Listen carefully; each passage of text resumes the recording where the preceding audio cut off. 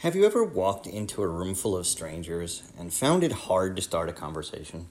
If you are an introvert like me, you can probably remember situations where you had to get to know people before you were comfortable speaking.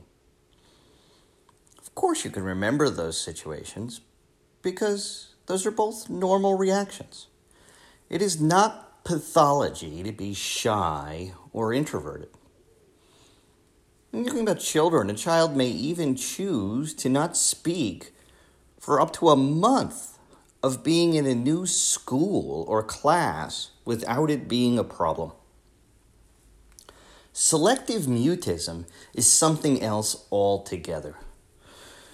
When a child does not have a speech disorder, this is important because if I didn't have a mouth and I didn't speak, it would not surprise anyone, right?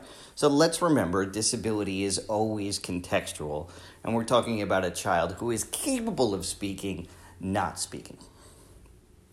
So, when a child can speak and does not at all in some situations, it's called selective mutism. So, let's be careful with this word selective. These children are not choosing to be mute. They are not selecting to be mute. It is called selective because it'll happen in some contexts, it happens in some places and situations, and not in others.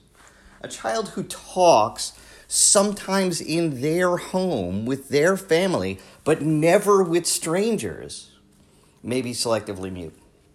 Likewise, it is selectively mutism if a child may speak to their mother, but never in school.